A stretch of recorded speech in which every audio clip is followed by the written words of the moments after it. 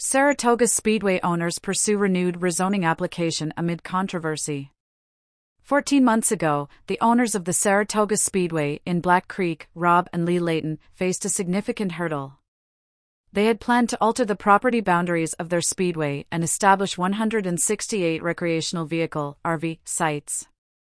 The proposal sparked a robust response from the community, leading to such a degree of tension that the Laytons decided to withdraw their application. The initial project faced backlash due to concerns that had begun to fracture the local community, forcing the owners to step back.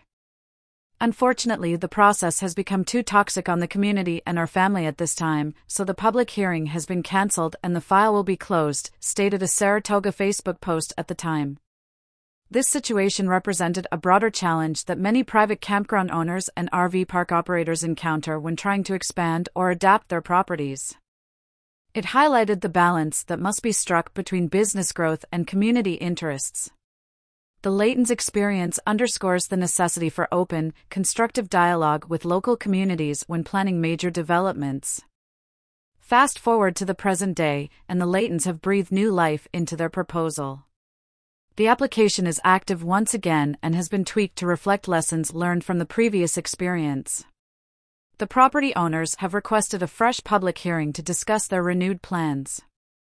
The Comox Valley Regional District responded by instructing their staff to schedule a public hearing for a bylaw. This bylaw, if passed, would allow for the development of a campground on the Saratoga Speedway property. Furthermore, it would enable an existing auto racing use that is currently non-conforming under law to become a principal use on multiple properties within the Saratoga Beach Settlement Node. Interestingly, the original application was not rescinded when the Laytons withdrew it. The board maintained the first and second readings, allowing the owners to request that the public hearing proceed based on their initial proposal. The revised plan, however, reflects a notable change. The number of proposed campsites has been reduced from 168 to 147. These sites are planned to be constructed over 3 phases. As part of the environmental considerations and to ensure adherence to current water guidelines, 2 test wells have also been drilled on site.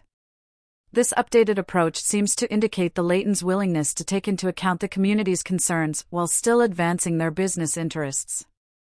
The public hearing is set for July 19 at the Miracle Beach Elementary School. CVRD Area C Director Edwin Grieve has expressed a cautiously optimistic outlook on the upcoming meeting. "I am hopeful that compromise can be achieved between the different members of the community and that we can strike a balance," he said. For private campground owners and RV park operators, the Laytons' renewed application and the steps they've taken to address community concerns provide valuable lessons. Balancing expansion plans with community interests requires patience, compromise, and open communication. Regardless of the outcome of the Saratoga Speedway's renewed application, it serves as a noteworthy case study for similar businesses navigating the complex process of expansion or redevelopment.